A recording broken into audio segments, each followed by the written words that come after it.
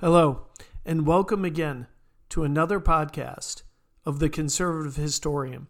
This one entitled The 1619 Project and the Minting of Money. The date is May 2020. 1492 is the date upon which Christopher Columbus first brought European civilization, and everything that entailed, to South and North America. 1513 was the first date a European set foot on what would become the United States. St. Augustine, founded about 40 years later, became the first European settlement in what would become the United States. In 1607, the first British colony was founded, named Jamestown, in what the British called Virginia. And in 1621, the colony on Plymouth Rock was founded. Then two critical dates. In 1776, the British colonies declared their independence from Great Britain, and in 1787, the U.S. Constitution was signed and became the framework for governance that exists until the present day.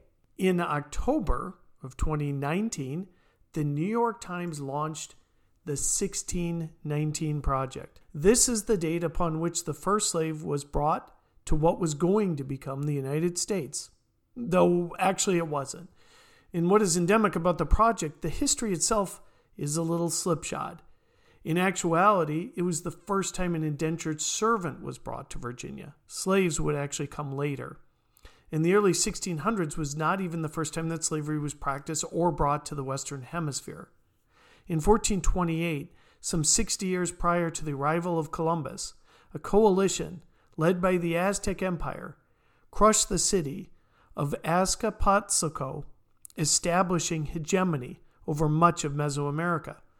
The Aztecs were a slaveholding society, using slaves for everything from building projects to ritualized sacrifices. Nor, of course, was slavery something new in the history of mankind, unfortunately. There are inscriptions of Sumerian kings dating back to the 25th century BCE discussing treatment and laws that apply to slaves. Racism was also not new to the Western Hemisphere. The Incan Empire rested on a single tribe of approximately 100,000, centered on the city of Cusco, that rose to rule nearly 10 million people. The Incan Empire was not quite the Peruvian Eden despoiled by the snakes of Spain. The empire was a caste system, and a far truer example of inequality that ever existed in the fever dreams of a typical American sociology professor. There are many dates that contributed to shaping the nation, but the true founding date, as we shall see, is 1776. And yet, the 1619 Project provides a supposedly better explanation of American history. Quote, understanding 1619 as our true founding and placing the consequences of slavery and the contributions of Black Americans at the very center of the story we tell ourselves about who we are, unquote. This is a statement from Nikole Hannah-Jones, the editor of the project. Hannah-Jones says that, quote, our democracy's founding ideals were false when they were written. Black Americans have fought to make them true, unquote. The word true, or truthfully, comes up a great deal in this project. And yet, Hannah-Jones also states, quote, I think my point was that history is not objective, said Hannah-Jones, and that many people who write history are not simply objective arbiters of facts, and that white scholars are no more objective than any other scholars, and that they can object to the framing, and we can object to their framing as well, unquote. So are we to assume that this means that the totality of her project, in her own words, is not objective? If this is the case, then what is the differentiation of history from a historical novel, or even fiction itself? One concept around the 1619 Project is its desire to see a greater inclusion of slavery into the national history. This is important and worthy of study, and something that we would completely support. But to say that abolition was a black-only issue is incorrect. Benjamin Franklin wished to abolish slavery at the Constitutional Convention. Washington freed his slaves upon his death. Even Jefferson, with his very sordid history, understood the barbarity of the practice, and from the founding until the firing on Fort Sumter, figures ranging from John Quincy Adams to William Lloyd Garrison to John Brown were all active in fighting slavery and trying to bring about abolition. But one of the premises of the project is misconstrued. Slavery is taught in high schools today and has been for the past 30 years at least. There is a critical difference between a further understanding of slavery as a part of U.S. history and the concept that it is somehow missing from educational curriculums. In an October 2019 essay appearing in Commentary and entitled How the New York Times is Distorting American History, author Wilfred M. McClay, the current occupant of the G.T. and Libby Blankenship Chair in the History of Liberty at the University of Oklahoma, states, quote, "There is an implication running through much of the 1619 Project that slavery is a subject that somehow is rarely, if ever, spoken of in American history." McClay writes a commentary. He adds, quote, "The shelves of American libraries groan with books on the subject by many of the greatest American historians, from Oscar Hanlon and John Hope Franklin to Winthrop Jordan, Edmund Morgan, Eugene Genovese, Lawrence Levine, David Brain Davis, Stanley Ingerman, Gavin Wright, and so on," unquote. Additionally, whole college curriculums with professors appointed specifically for racial studies are in almost every single university in the country. But the 1619 Project is not just about slavery.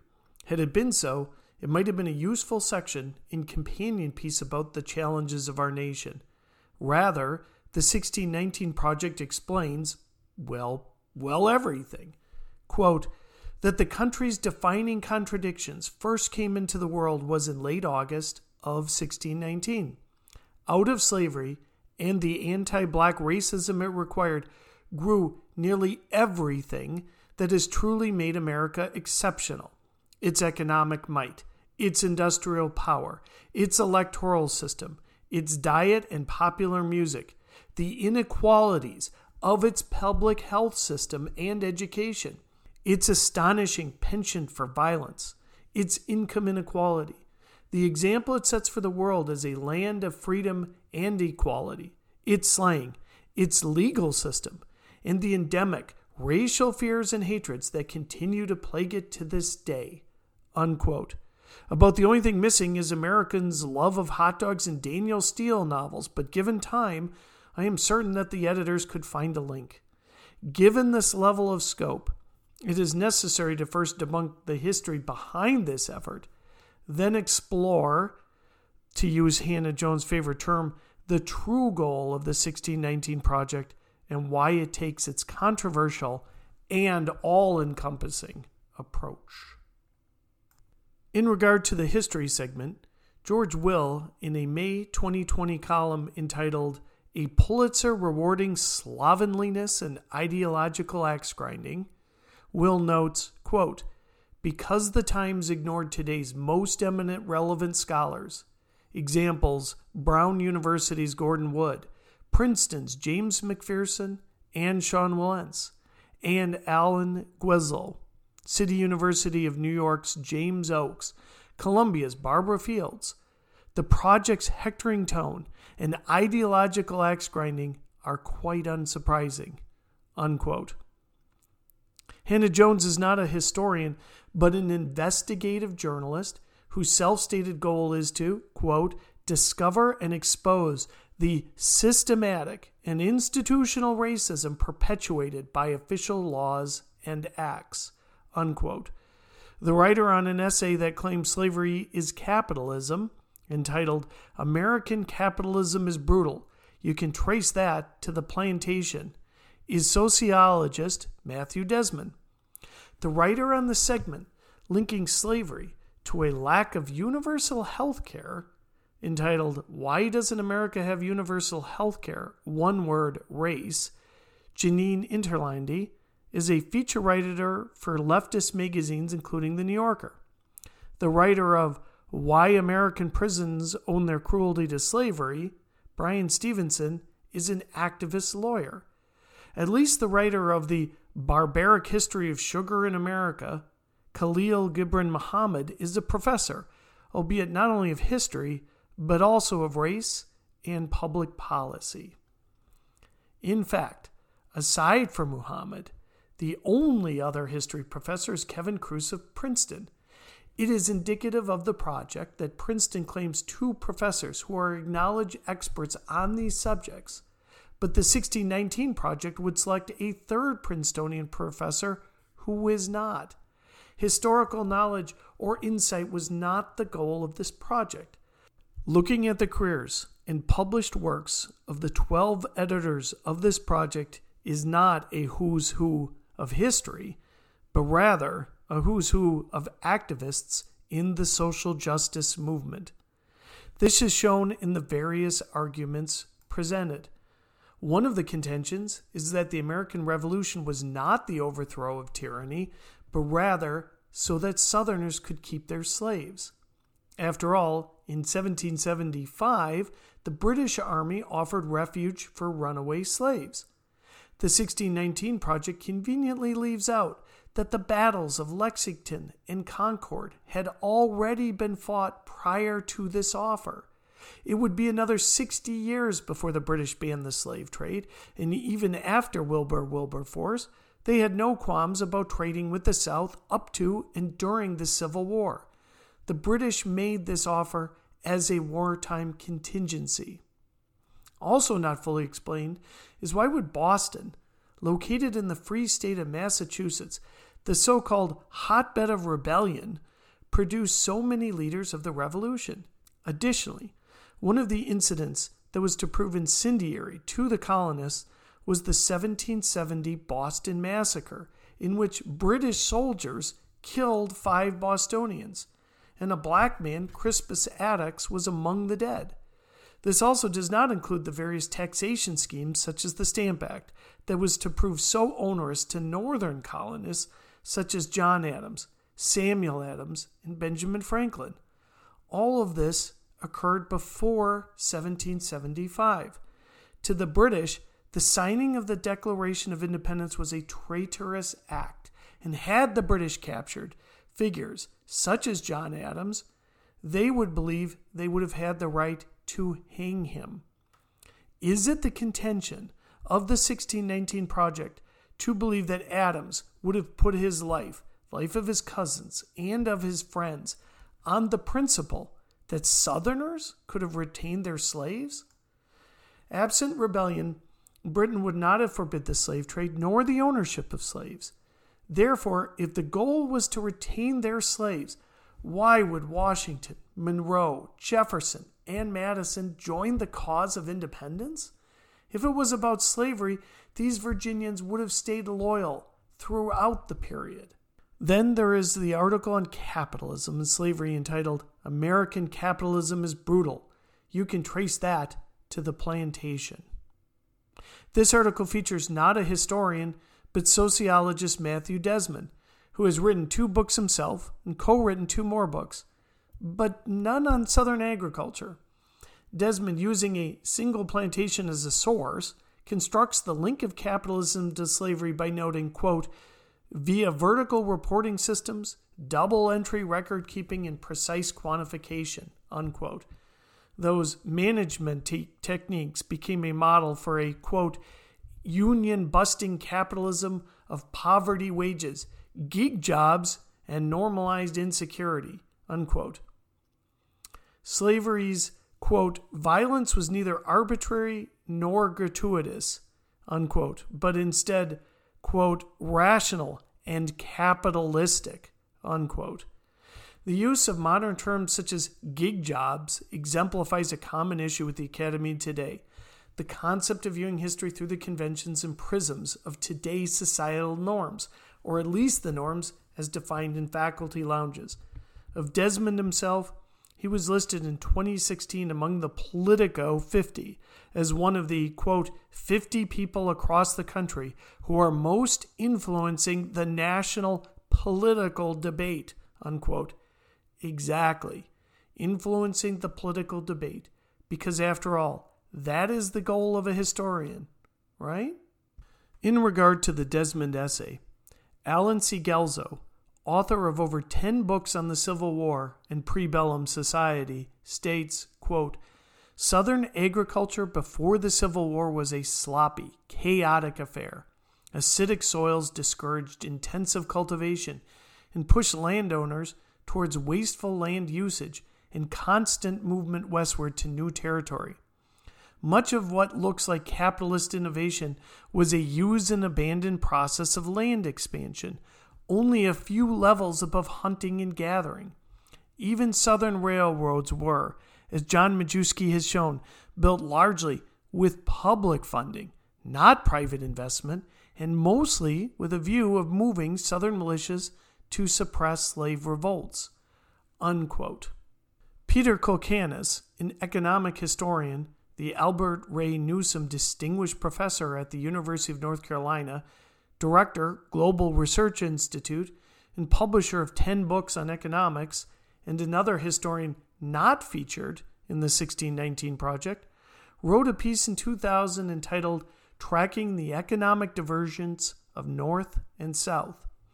In this essay, Kulkanis notes, quote, It is not surprising that the southern colonies were marked by extreme inequality, not merely in landholding income and wealth, but in the political, social, and cultural realms as well. But does not Kulkanis' contention fit into Desmond's view of southern inequality? It would be, excepting that Kulkanis does not believe that the South was capitalist. Quote, Such economic and social inequality in turn helped to confine, if not to lock, the South into an overly specialized, low-tech, rigid, and inflexible strategy of development predicated on plantation agriculture, relatively unskilled slave labor, and exports. This strategy would increasingly take the region out of the American mainstream, unquote, adds Kulkanis. As a comparison, the North embraced a different culture that, quote, emerged out of the vigorous and enterprising business communities of the Mid-Atlantic area, especially Pennsylvania, New York, and New England. Having faced enormous entrepreneurial challenges, uncertain, constantly changing markets, these communities were more or less inclined to embrace economic change. Unquote. So which description sounds more like capitalism and which sounds more like socialism? The inherent nature of capitalism is choice. The consumer is free to choose the product. The producer is free to choose the product. And labor is free to choose the production of that product, none of which was evident in the pre-bellum Southern economy. Another of Desmond's contention is that rather than the stagnancy described above by Kulkanis, Southern agricultural production actually grew after 1800, suggesting that the South perpetuated slave labor under the belief that it was an effective profit generator. This was not due to some capitalist system, but rather by new strains of cotton and the use of the cotton gin. As Kulkanis states, quote, the production of cotton locked the South further into its inherent inequality, unquote. Finally, Desmond attempts to paint New Orleans as a financial center to prove his South was capitalist contention.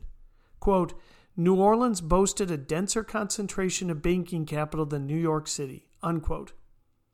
John Steele Gordon, another prominent historian, also left out of the project, states in his book Empire of Wealth, quote, capital poured in from Europe. Much of this new capital was brokered through Wall Street, which cemented its position as the financial center of the country in the 1850s, unquote. Guelzo also notes that, quote, New York alone had more banks in 1858, 294 of them, than the entire future Confederacy, which was home to 208 banks. The entire region's banking capital in 1858 amounted to less than 80% of that held by the New York banks, unquote. There is an insinuation in the 1619 Project that Lincoln, and by extension the North itself, were complicit in slavery. This is a gross dereliction on the part of the more than 300,000, mostly white Northerners, who fought and died to end slavery. But the Civil War was not won by superior generalship. It was won by superior economics and superior manpower, both a result of the North featuring a market economy as opposed to the stagnant plantation system of the South. Though there was limited industrial activity in the South, the vast majority of industrial manufacturing was in the North.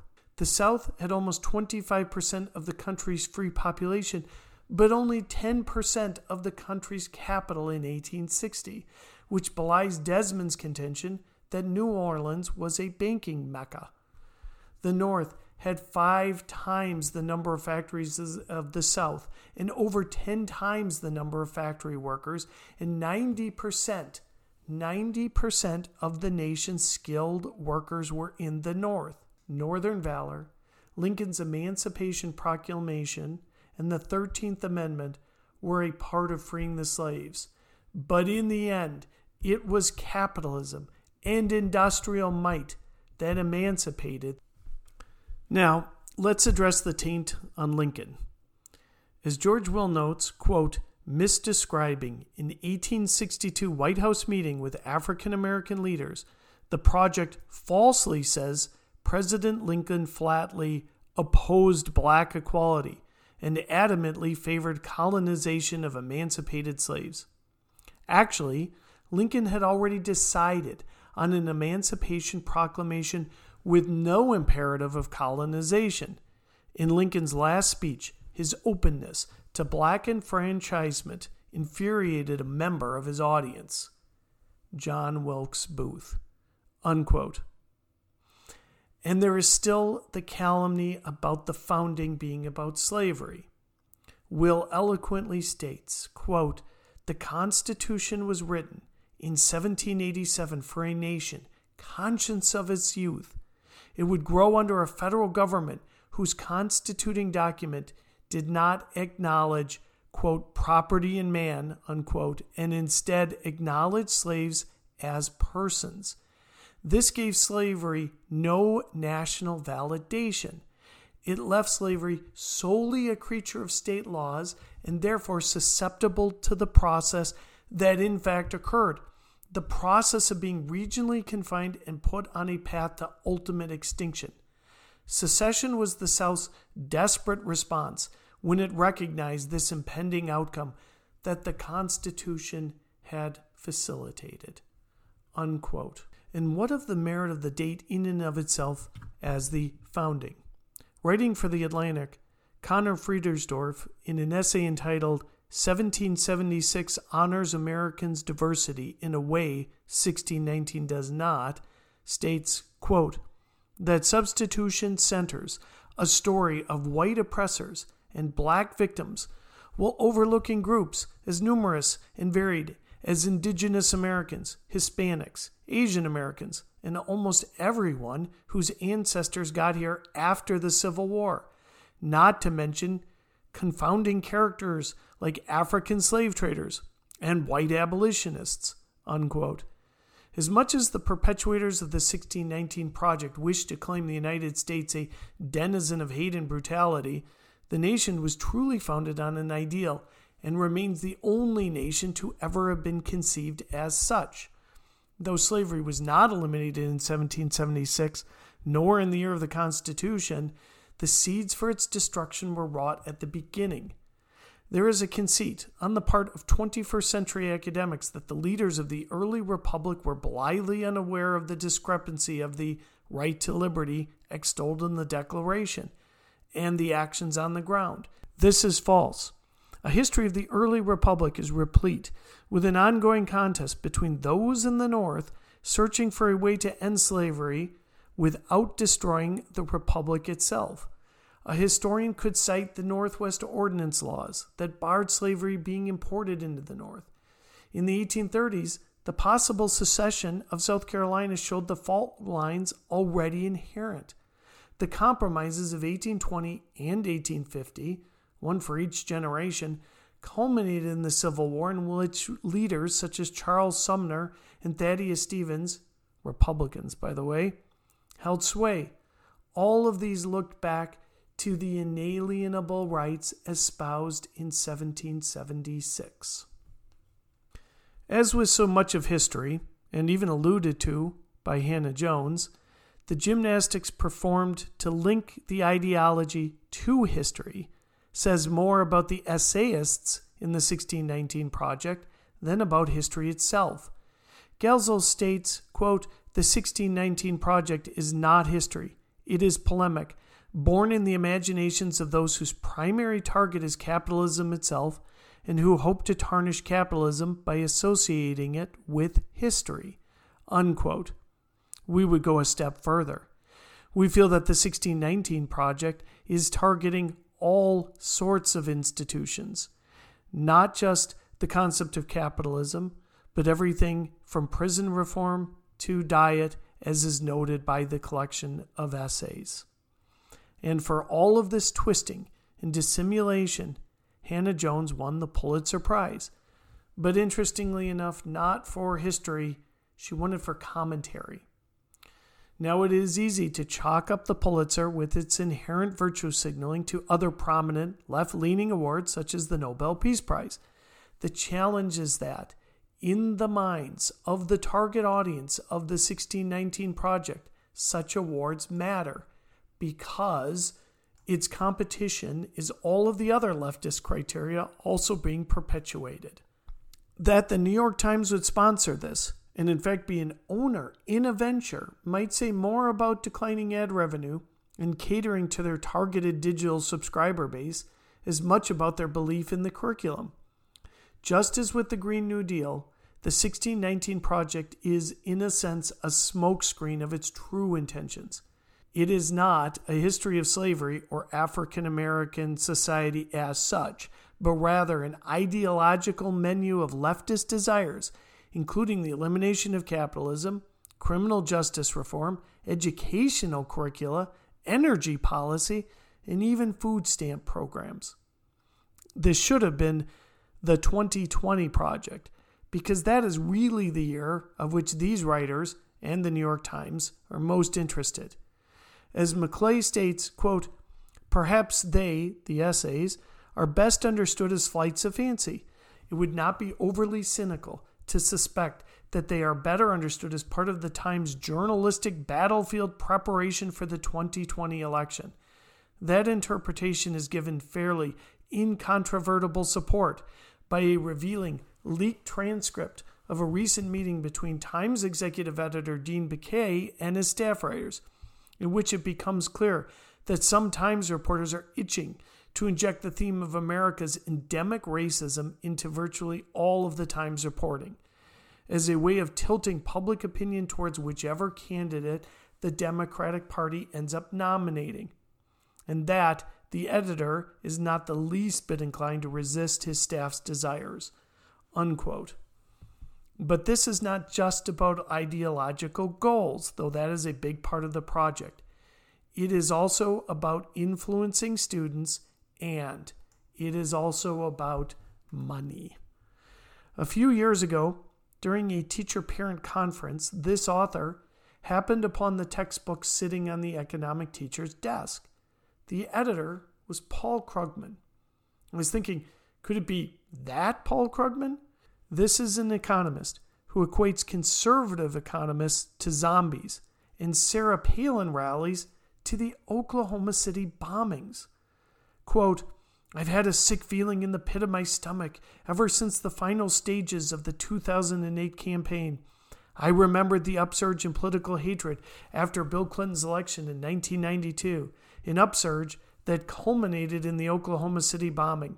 And you could see, just by watching the crowds at the McCain-Palin rallies, that it was ready to begin again," unquote, breathlessly explains Krugman. And of course, no books by Milton Friedman or Martin Feldstein graced the desk of that high school teacher. The 1619 Project is just a more straightforward example of what Krugman was doing.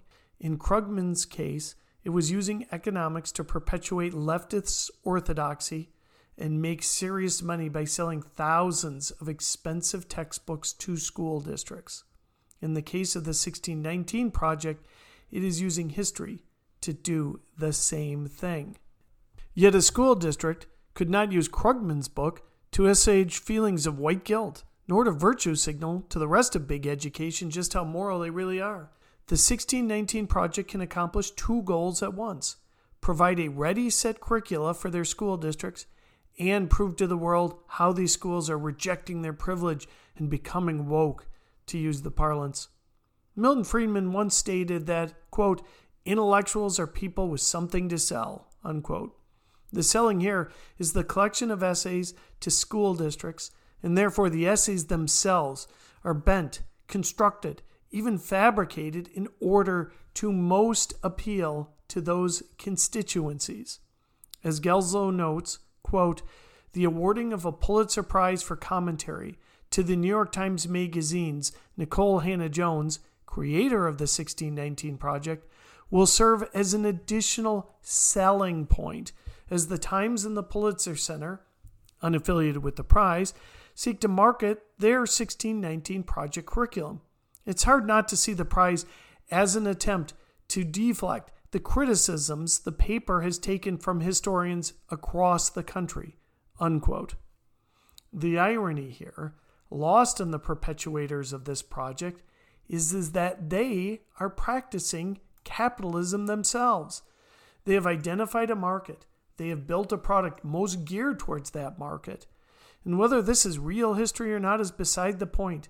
A well-balanced, thoroughly researched, objective project would be competing with too many other curricula. By its radicalism, based on shoddy research and innuendo, the project stands out. It has a competitive advantage, just as a capitalist would hope. Yet the difference with most of capitalism is that if the product is shoddy, it will get surpassed by alternatives. But not in the case, because the 1619 Project was explicitly constructed to work on the virtue signaling of the New York Times readership and school administrators. As of the writing of this critique, David French, former National Review editor and current senior editor of the Dispatch, stated, quote, activists constantly overstate their case because, if they don't, no one will pay attention to them, unquote. To date, prominent writers and historians, ranging from the aforementioned George Will to actual historians such as Sean Wilentz, have commented on the project. Mission accomplished. Attention received. The concern is not that this project is debunked. That mission is accomplished as well. It is rather that by being the loudest, most ridiculous example of African American history masquerading as ideology, it will actually work. The winners are twofold. Hannah-Jones and the New York Times. The losers are legion. Academics who would have provided better history. Those who, like history, fooled into thinking that this project contains actual veracity. But foremost include the parents and students of whatever school district buys into this ideology masquerading as history. The conservative historian asks any parents or taxpayers who would pay for this. Find out if your district is buying, and then ask some serious questions of the administration and the school board. Thank you.